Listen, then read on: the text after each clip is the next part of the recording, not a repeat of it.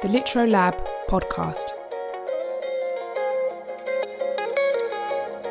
The 1970s by Sarah Lipton.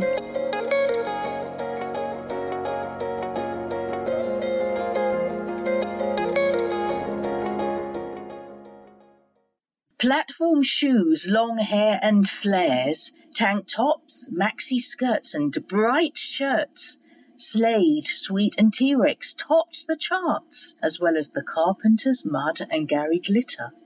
People didn't seem to have a care. But then there was the 3-day week. Britain joined the EEC. Some felt this shouldn't be the path that the country followed. Decimalisation changed the currency, clashed with the miners, and they went on strike. Bombs were exploding in Northern Ireland. And the USA was still in Vietnam, wanting her to become like Uncle Sam. Nixon was disgraced by Watergate, was replaced by Gerald Ford, and the Cold War was abated by détente. Love Story was on at the cinema, new faces made unknowns into stars, and Shaft was a TV hero. Muhammad Ali won many fights, and he talked on Parkinson about the Nation of Islam. At the Munich Olympics, some Israelis were shot dead, but the games continued. Nevertheless, although the Israeli tragedy was publicised greatly by television news and the press. Arthur Ashe was the first black player to win Wimbledon in 1975.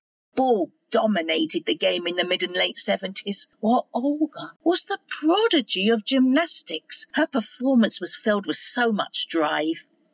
The Beetle was in vogue, and so was the chopper bike. And then there was a craze for the skateboard, which some parents couldn't afford to buy their children.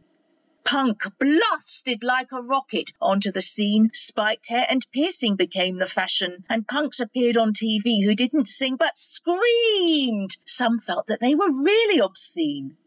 There was the Silver Jubilee, when many held street parties, but this time of glee was ended by the winter of discontent, and Thatcher and the decade of greed was on the horizon.